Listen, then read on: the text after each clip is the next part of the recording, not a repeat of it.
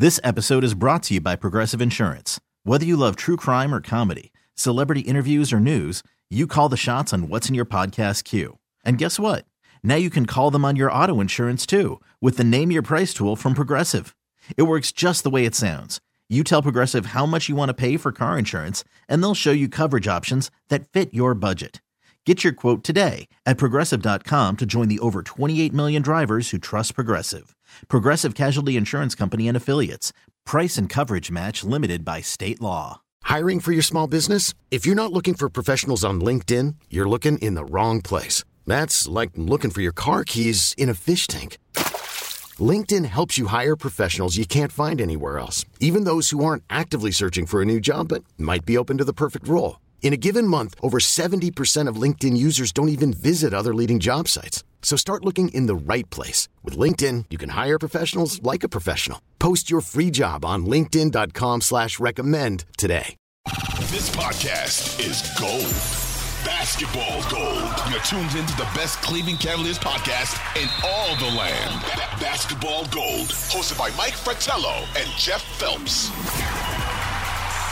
This is Basketball Gold with Fratello and Phelps. Mike Fratello, color analyst, Clippers, Cavaliers, former NBA head coach with the Hawks, Cavs, and the Grizzlies. I'm Jeff Phelps. Worked with Mike for years. Love doing this with him. It's an awful lot of fun. The Cavs and the Lakers on Tuesday night, Mike, LeBron James in town. Nice video, tribute to LeBron. Good reception from LeBron. All the animosity. Folks still wish he was in Cleveland. But the animosity is gone, and that's nice to see. He played well, as we'd all expect. 21 points, 17 rebounds, 4 assists. I want to talk about LeBron here. He's now in his 20th season. He'll be 38 at the end of this month, Mike. And a lot of guys, most guys, when they hit their late 30s, you start to see a drop-off a little bit. He's averaging 25 points a game or more for his 19th straight season. He's over 9 rebounds a game, 6.4 assists per game. And he just keeps doing it. And pretty soon he's going to pass Kareem Abdul-Jabbar for the leading scorer in NBA history. Are you surprised that at the age of 38 here on December 30th, he's still playing at the level he's playing at, Mike? It's like one of those seals that they put a stamp on cars or whatever, body built for greatness.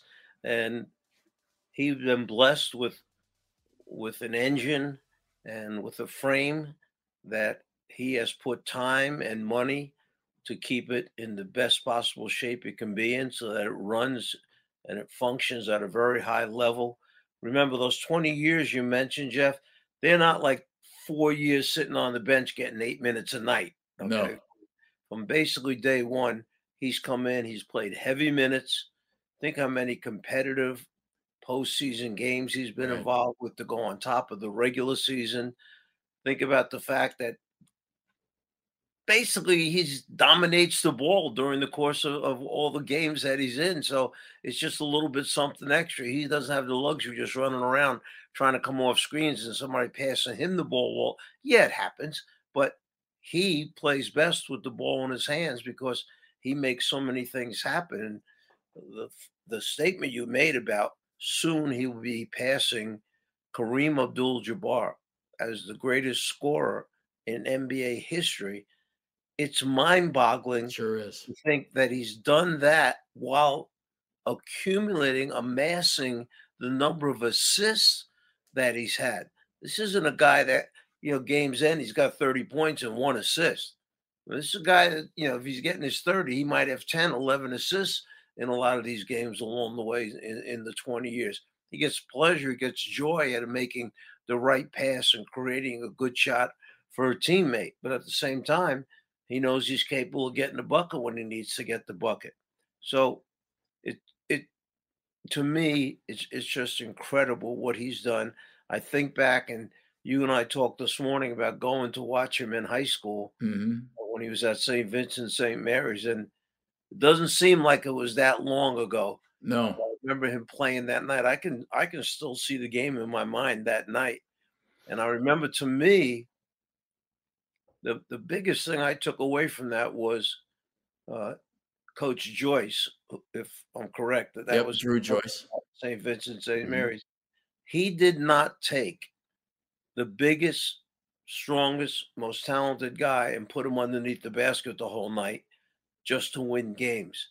He let LeBron develop those skills that he knew he had.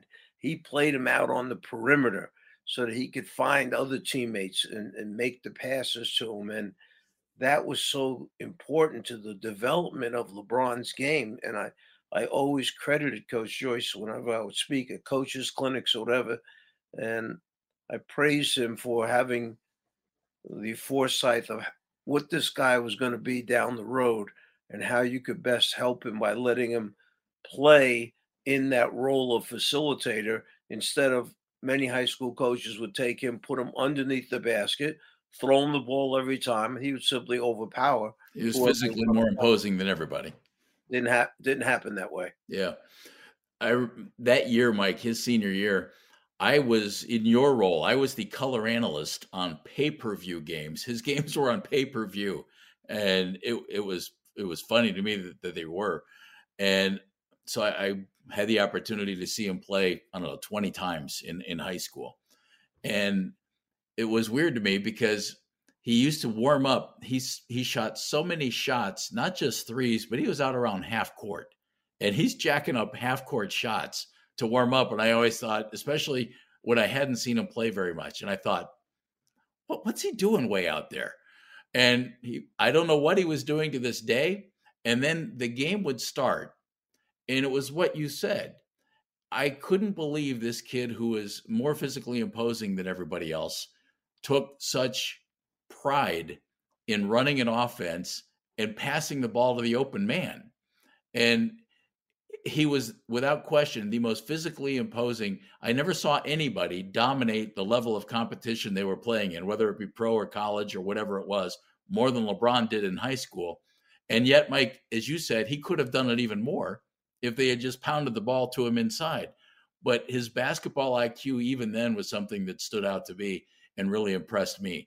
Was that, along with what you had talked about, where he was developing those skills facing the basket, is that what struck you most about him at that age? Very much so. His court savvy, court awareness, his ability to look over the entire court. He was, steps ahead of everyone else, anticipating where the ball was going to go, where the pass was going to go, to have the speed and quickness and strength that he had, that big locomotive coming down the court. And it wasn't chugging down the court. It was flying down the court with him controlling the basketball and then making the decision at the end whether to take it all the way, distribute the ball to a teammate, or pull up and take a jumper. And you remember early on, Jeff, if you were an opponent, you were hoping that LeBron decided to shoot 20 jump shots because he was not the greatest shooter coming out of high school, but he could do everything else he wanted to do, get anywhere on the court. And he knew to have great success in the NBA, he was going to have to become a better perimeter shooter, a better foul shooter, because that's where you get so many of your points when you're a prolific scorer. And he did those things. I mean, I could speak firsthand from games that we lost to LeBron's teams where he wound up making a huge three against us at the end of the game. And, prior to those times, you'd be saying to yourself, I hope he shoots a three. When he did shoot him, he was making them. And that he has an uncanny knack. And, we saw it in the playoffs for years with the Cavaliers. And I agree with you, Mike. Wasn't a great shooter. I don't think he's a great shooter now, but he is such a clutch shooter. And to me, that's a very strange thing because you don't see a lot of guys, I don't think, who are clutch shooters out of nowhere. I mean, great shooters, okay, guys can work on that maybe, and they're blessed and they're really good. But this guy just has a knack for hitting the big shot like folks that you just don't see. Let me go back to something you said about greatest ever and passing Kareem. And that's if everything goes on schedule, that'll happen in January sometime. If LeBron doesn't miss games and everything, he averages about what he averages. But the assists that you mentioned, Mike, he's going to be, I think, top 3 all time in NBA in assists. Is that the thing that, if you're going to talk about greatest players of all time, and I think it's really tough to pick one, because, I mean, how do you say Wilt Chamberlain wasn't the greatest player? He couldn't be stopped. How do you say Kareem with the skyhook that couldn't be stopped? I love this debate and everything else. But LeBron being in it, is it the scoring? Is it the ability to pass the ball like he does, Mike? Is it the physical attributes combined with skill and IQ? What is it? Is there any one thing in your mind that has set him apart and has put him, if not number one or number two or number three, certainly, and everybody has their own opinion, in the conversation as the greatest player ever? What is it? When this conversation comes up, it seems like people immediately go to the championships, the rings, how many of them. And then when they take it a step further, it's MVP of the championship series that you're in. How many of those do you have? And then everything else goes along with it. And, you know, the thing we have to remember is the greatness of the players before this new era that we have right now. Three-point shot wasn't as prevalent back when a number of these great players were playing. It wasn't used to the point where the team is taking 40 a night, 45 a night on the floor. And would they have been better three-point shooters? Um, the um, the care that's given to these players right now, to their bodies. Um, I was just watching, as you know, the Clipper broadcast against Orlando, and they were talking about Mo Wagner, one of the brothers that play for Orlando. And over the summer, he was playing in international competition against Ivica Zubac, who plays for the Clippers, the center Right. for the Clippers. And they're talking, and they brought up the conversation they had when he said to Zoo, "Look at what we have." He goes, "People in Europe don't have all this." He goes, "How can we not be thankful Wow. for everything they surround us with to help us try and be successful?"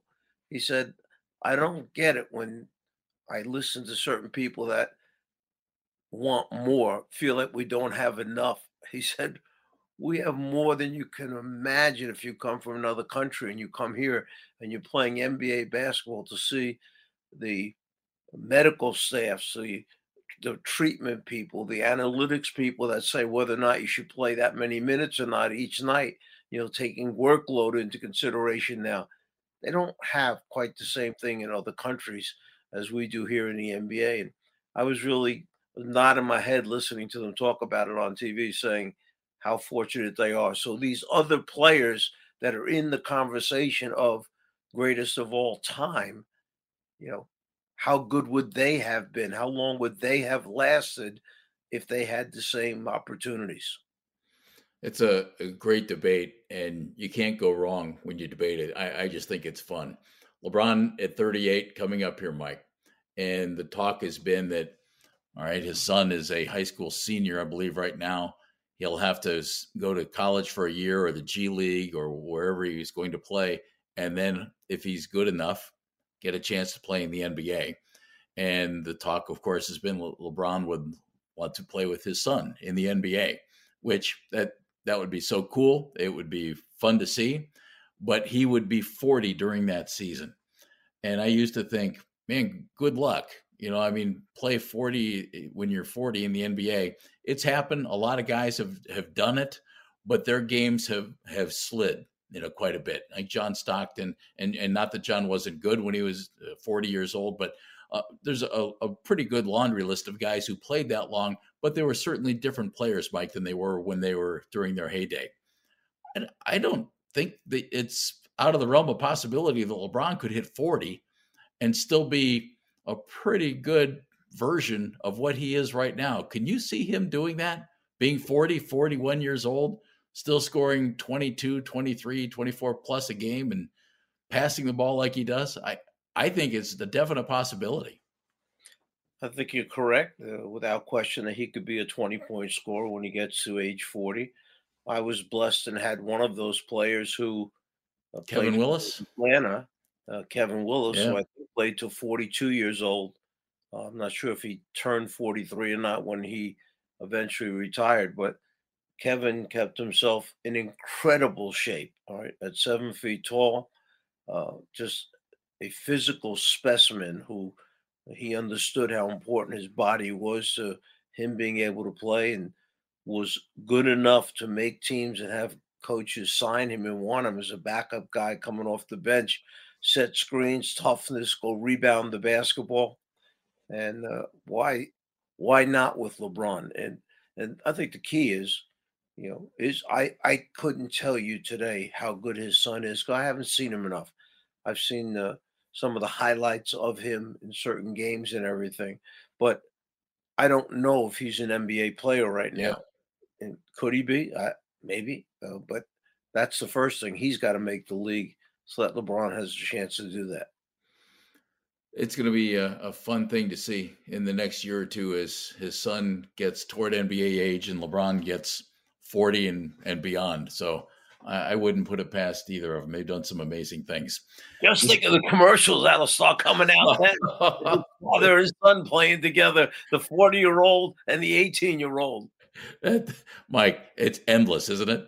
I mean, endless commercial possibilities there. So that could be way too much fun. This episode is brought to you by Progressive Insurance. Whether you love true crime or comedy, celebrity interviews or news, you call the shots on what's in your podcast queue. And guess what? Now you can call them on your auto insurance too with the Name Your Price tool from Progressive. It works just the way it sounds. You tell Progressive how much you want to pay for car insurance, and they'll show you coverage options that fit your budget. Get your quote today at Progressive.com to join the over 28 million drivers who trust Progressive. Progressive Casualty Insurance Company and Affiliates. Price and coverage match limited by state law. We really need new phones. T-Mobile will cover the cost of 4 amazing new iPhone 15s, and each line is only $25 a month. New iPhone 15s? It's better over here. Only at T-Mobile, get 4 iPhone 15s on us and 4 lines for $25 per line per month with eligible trade-in when you switch. Minimum of 4 lines for $25 per line per month with autopay discount using debit or bank account. $5 more per line without autopay, plus taxes and fees. Phone fee at 24 monthly bill credits for well-qualified customers. Contact us before canceling account to continue bill credits or credit stop and balance on required finance agreement due. $35 per line connection charge applies. See T-Mobile.com. We get it. Attention spans just aren't what they used to be. Heads in social media and eyes on Netflix. But what do people do with their ears? Well, for one, they're listening to audio. Americans spend 4.4 hours with audio every day. Oh, and you want the proof? Well, you just sat through this ad that's now approaching 30 seconds. What could you say to a potential customer in 30 seconds? Let Odyssey put together a media plan tailor-made for your unique marketing needs. Advertise with Odyssey. Visit ads.odyssey.com.